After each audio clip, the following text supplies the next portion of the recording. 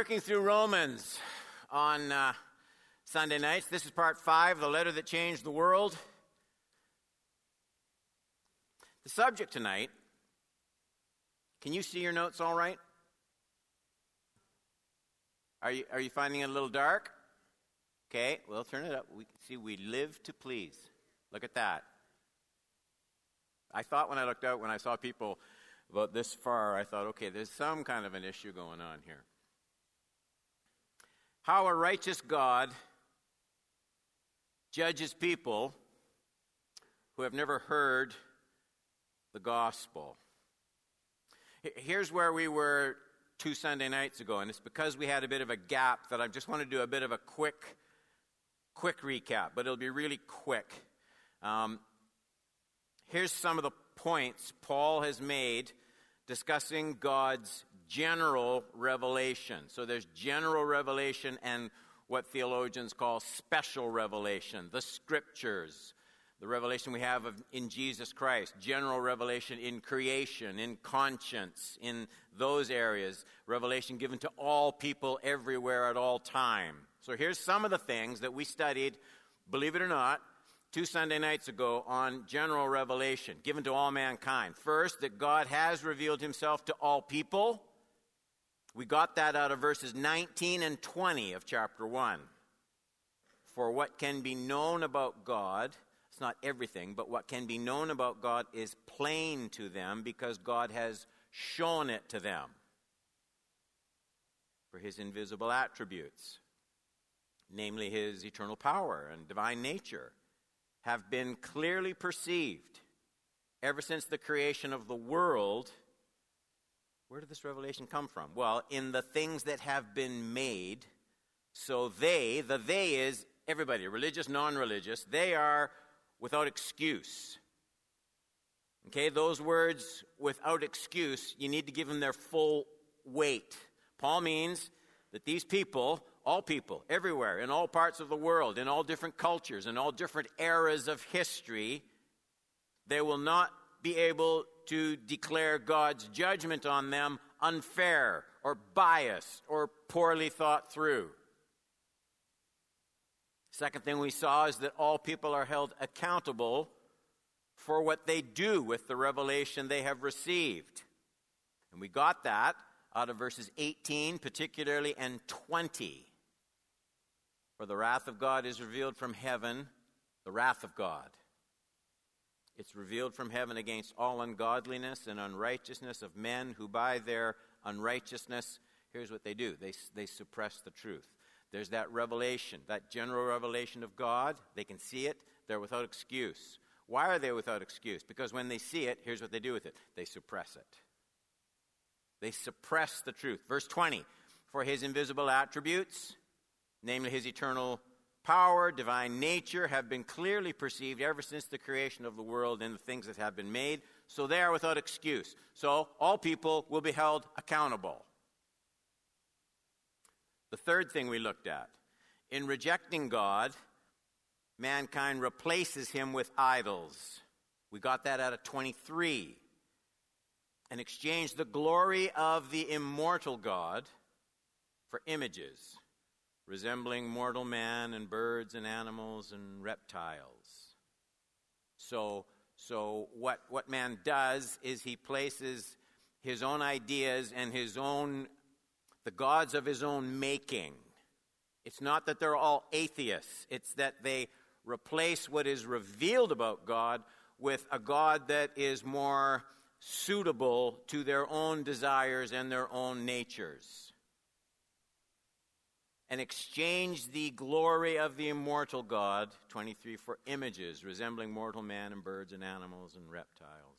Thus, mankind's religions are not, as is usually assumed, his attempts to find God. That's an important truth.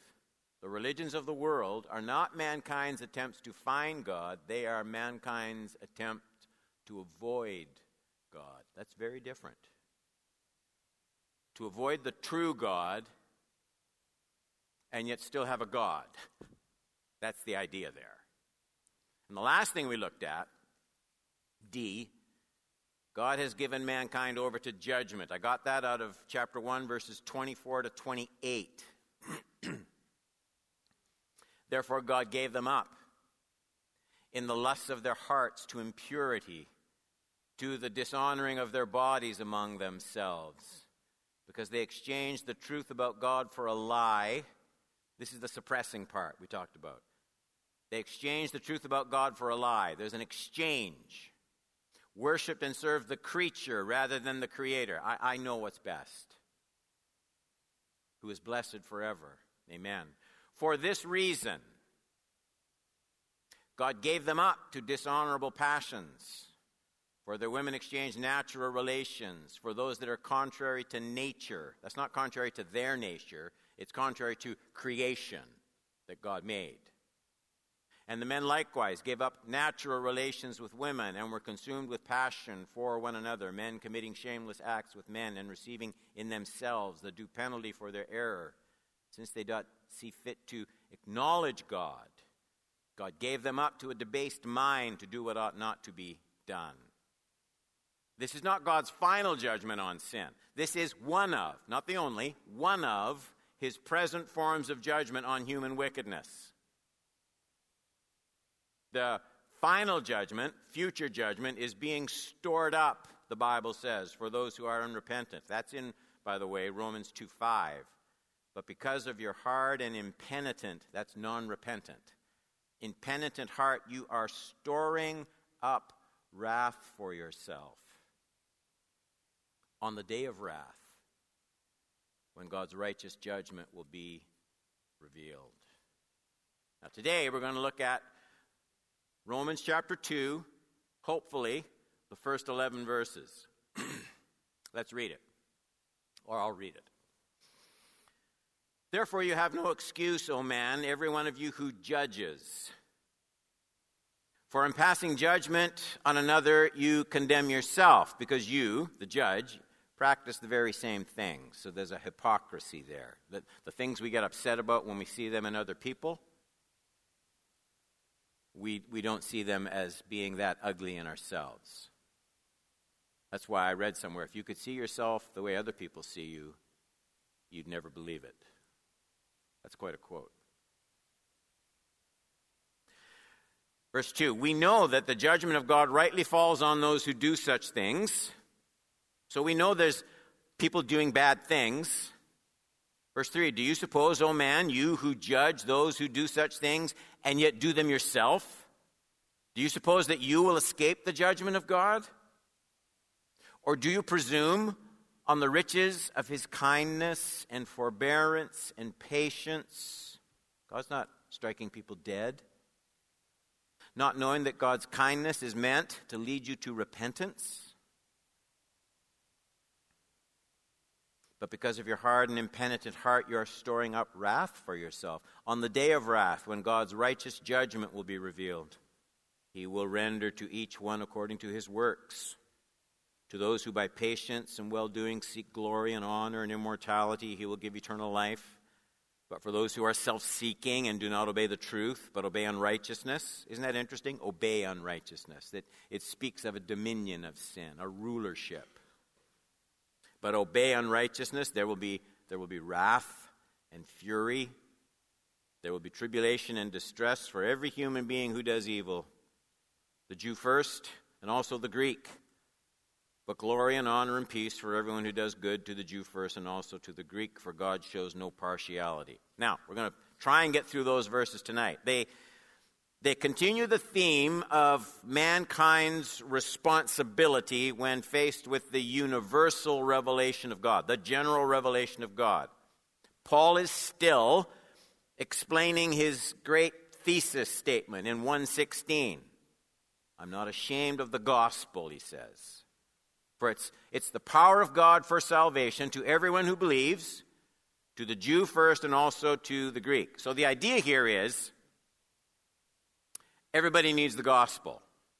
Both religious Jews and pagan Gentiles, they stand equally in need of the power of God in Christ Jesus. So Paul is still explaining Mankind's universal sinfulness, his universal need for the gospel. Now, he began to prove that statement. He's been dealing with the Gentiles, those who don't have the law of God. Paul says they're still guilty. Even though they don't have Bibles, and even though they didn't have the gospel perhaps presented to them, they did have revelation from God. God's might, God's power, his greatness, they have been revealed in the created world around them. That was the focus of last week's study. And then there's another dimension to this universal, general revelation from God. He touched on it in 1:18, but now he's going to wrap up with this universal, general revelation from God, and he's going to describe it as like conscience. General revelation of God's moral nature. All people, religious people, atheistic people, informed people, ignorant people, all people everywhere, they possess some kind of a sense of moral standard, rightness and wrongness. It's not the same in everybody. It can be badly marred. Conscience can be seared and distorted. The Bible talks about that. But that's not Paul's point here. He's simply saying everyone has some kind of a concept. Atheist is sitting on the subway. Somebody comes up and is bigger, grabs him, throws him off the seat, and sits in his chair. It's not a big theological point, and everybody, including the person who just got thrown on the floor, everybody says, wait a minute, that's wrong. Where's that come from? That's what he's talking about here. That's what he's talking about here. This sense of rightness and wrongness, granted, it varies in different cultures, in different lands, in different eras. Paul's not dealing with all that. He simply wants to make the point that all people are born with some kind of moral compass, however fallen, however twisted, and all people violate it. That's the subject of this text tonight. So general revelation comes in the form of creation, and it comes in the form of inward moral oughtness. Point number 1. Don't worry. There are 3 ways people stand condemned under God's general, internal moral revelation. He's going to deal with it in 1:32 to chapter 2, verse 1. Though they know God's decree that those who practice such things deserve to die, the wages of sin is death, they not only do them, but give approval to those who practice them. Therefore you have no excuse, O man, every one of you who judges, for in passing judgment on one another, you condemn yourself, because you, the judge, practice the very same things. Those are pretty closely reasoned verses. He's still addressing the need of all people for the gospel, the power of God to salvation, but he's thinking still particularly of the Gentiles, the people who haven't been recipients of God's special revelation in the law, the Bible. There are people all over the world. Still, there are people who have little or no knowledge of salvation through Jesus Christ. They have never heard the gospel. They have never seen a Bible in their own language. What about them? It's a hard question, isn't it? What about them? Are they guilty before God? Or are they innocent before God? That's the issue Paul wants to talk about in these verses. They are guilty before God, but they're not guilty for rejecting the gospel. They've never received the gospel. They're guilty before God on a different basis. They're guilty before God because of their rejection of the general revelation of God in nature, in the created world, and they're guilty because of their inconsistency in living up to the moral witness that they have in their own conscience, in their own era, in their own culture. So in keeping with the theme of the preceding verses, Paul says all people have this innate sense, however twisted, of rightness, righteousness, the justice of God, a moral foundation that's built right into them, under the universe. He's talking about all people having an instinct of what is proper and what isn't. The sins are listed in chapter 1, 22 to 31. And Paul says they're just obviously off the mark of nature, of the world around us, of the way things are made and designed. They aren't religious sins in the strictest sense. You don't have to aspire to sainthood to be aware of the wrongness of some of these things. God has planted certain decrees, 132. He's put them in the human heart, all human hearts. But there's a problem. There's a problem. Paul says people with no special revelation from God, they still violate the revelation they have. He says they betray themselves, all people betray themselves in 3 ways, okay? First, they do wicked things. Now, they don't all do the same wicked things. There's variety. And they don't just do wicked things. They don't do them all the time. But bit by bit, repeatedly, they don't live up to the standards even they profess. Everybody get that? That's an important point. So they do wicked things. They do things that they know are wicked, and they justify them. 2, they give approval to those who break these inward decrees. That's in the last part of 132. They not only do them, but give approval to those who practice them. Now, everybody, put a period right there and look at me, because there's a really important point here. Please take a minute. Let these sentences land on you with proper weight. God considers me judgeable for not abhorring the sinful deeds that I see around me. And the reason I stress that is because it's so countercultural. The proper response of our culture is not to abhor sins that you see in other people. I'm not talking about abhorring people. I'm talking about abhorring the sin that you see in people. Counter to that, the culture will teach you that really good people are tolerant of the moral choices of other people. Am I right? And what this verse says so clearly, it ought to smack us all in the face. It's got that much bluntness to it. That God holds me morally accountable for not abhorring the sin that I see around me and others. They not only do them, but just as bad, 32, they give approval to those who practice them. And God hates that.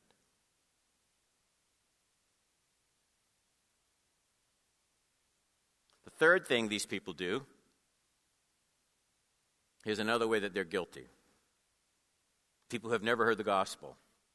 These people judge others for doing the very things they themselves have done. Chapter 2, verse 1. Therefore you have no excuse, O man, every one of you who judges. You shouldn't be like that. And at least sometimes I'm like that. See? Every one of you who judges. For in passing judgment on another, you condemn yourself, because you, the judge, practice the very same thing. So there's 3 points there. And in this one, Paul sees the clearest proof that we all know these basic righteous decrees inwardly. We give ourselves away by the fact that we pronounce judgment on people, especially if they wrong us in some way, unjustly. We give ourselves away. We reveal that we do know there's right and wrong. We prove that we know that things are sinful, but at least sometimes we do those very same things and we justify them in ourselves. Okay, point number 2. God's judgment on those without the complete special revelation of the gospel and the scriptures, while beyond our present understanding, I can't explain all this to you, but God's judgment is completely just. I get that in the first 3 verses of chapter 2. Therefore you have no excuse, O man, every one of you who judges. For in passing judgment on another, you condemn yourself, because you, the judge, practice the very same things. You know that the judgment of God rightly falls on those who do those things.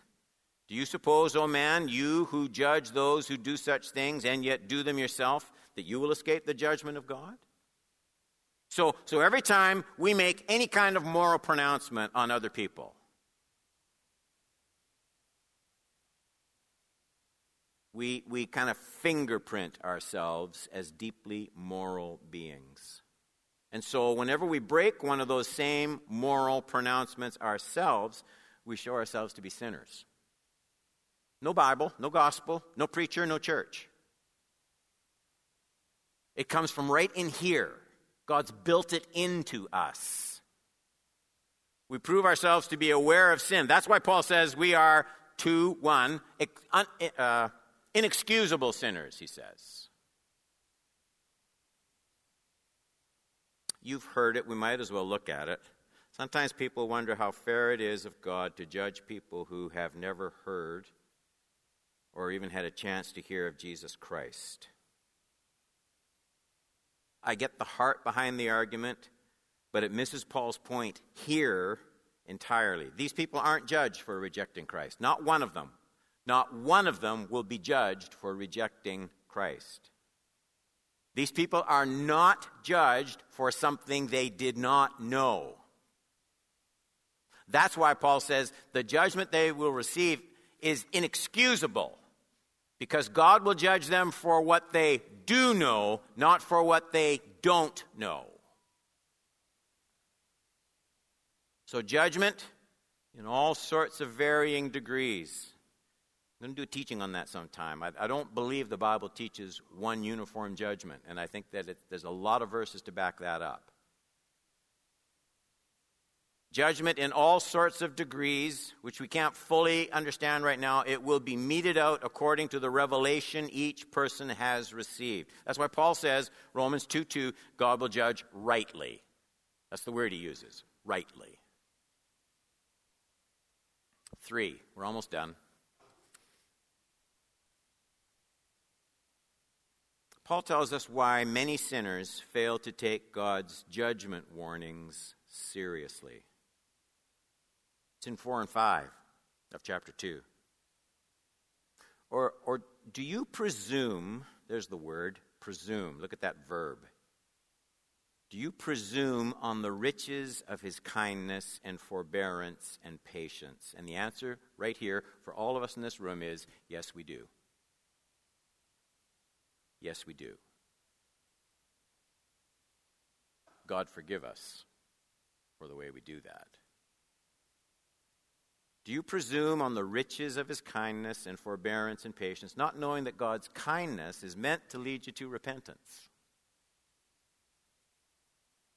But because of your hard and impenitent heart, you are storing up wrath. I wish those words weren't in the Bible. Don't you? You are storing up, banking. You're storing up wrath for yourself on the day of wrath when God's righteous judgment will be revealed. One of the reasons people stall repentance is the apparent absence of God's judgment when other people commit the same sin. We all, he's dealing particularly with those who have never heard the gospel, but we all kind of see things continuing for the most part as they always have. Unless you get sick or have some disease, you'll live your 70, 80 years, you'll die. Your kids will live their 70, 80 years, they'll die. Your grandkids will live their 70, 80 years, they'll die. People who go to church, they live about the same as people who don't go to church. People who practice all sorts of things that you and I would consider sinful. They make as much money as you make. They're as healthy as you are. Their kids go to university and get degrees. And it just rolls along, see? Just rolls along. Sinners get by their whole lives prospering in their wickedness. David wrestled with it, Psalm 73, the blessedness of the wicked. Peter cautioned about the same thing, 2 Peter 3 and 4. He writes to us now, and he says, this is something you're going to have to come to terms with in your walk of faith. You're going to have to be able to explain this. You're going to have to be able to cope with this. It takes faith. He says, knowing that first of all, scoffers will come in the last days. Scoffing, following their own sinful desires. And here's what they're going to say. Where's the promise of his coming? What are you talking about? Ever since the fathers fell asleep. Go back as far as you want. All things are continuing as they were. So the consistency and regularity of life and the way God continually shows his patience, it makes them mock the idea that he'll ever judge sin. And Paul says, what God meant for our good in Revelation, or particularly now he's dealing with the person who has never heard the gospel, that what God meant for their good in the revelation of nature and conscience, it's being turned to destruction. Isn't it interesting, eh? I was thinking about this, the way two things we don't see right now and find hard to believe. One is positive, one is negative. Jesus talks about people right now, here we are, and right now we can lay up treasure in heaven. Store up treasure in heaven. You can't see it. You write your check for the church, you plop it into the plate, and all you see is it coming out of your account, right? I mean, you're no richer. And what are we going to do when you don't get a tax receipt? That's coming. But you just have to somehow believe, I don't see it. I can't prove it to you, except that Jesus talked about it. I'm laying up treasure in heaven, but it's invisible right now. And then Paul says, same thing. People ignore God, they reject God, they go their own ways, and they're storing up wrath. Storing up treasure, storing up wrath. Neither one is visible right now. Christians sometimes have a hard time believing they're really storing up treasure, and the godless have a very hard time when everything looks exactly the same, believing that they're actually storing up wrath. And the Bible says both are true. Both are true. And neither one of them looks real right now. Neither one of them is visible right now. So this is the clear biblical answer to the frequently posed question. You ever had someone come up to you and say, Where is God, you Christians? Look at the tsunamis. Look at the wickedness. Look at the corporate ripoff. Look at the warfare. The world is filled with so much violence and corruptions, and you Christians, you get there and you're thinking about God's goodness and his love. What's he doing? Why doesn't he do something? What's happening? I'll tell you what's happening. He's storing up wrath right now. That's what's happening.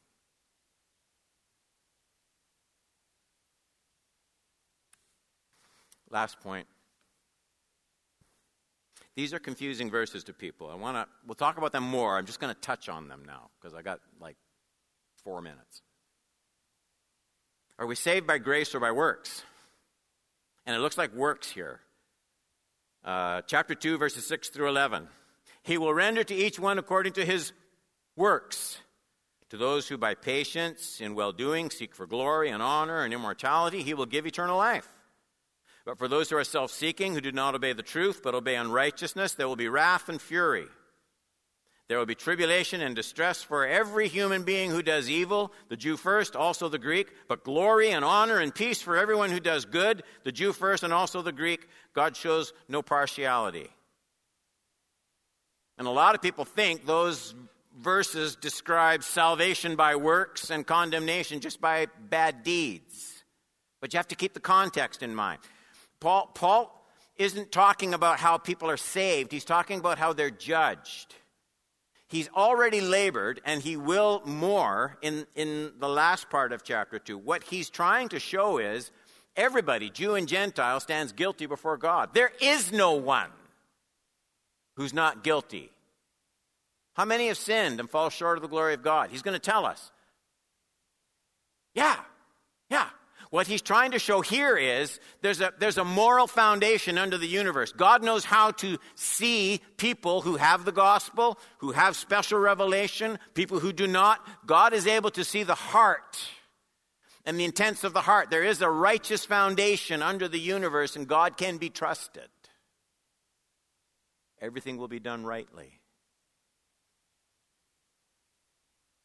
That's why he starts off this section. You have to remember the context. When you get difficult verses, put them in the framework of where they're found. I'm not ashamed of the gospel, because it's the power of God to salvation, to the Jew first, and also to the Greek, to the Gentile. All right, let's pray.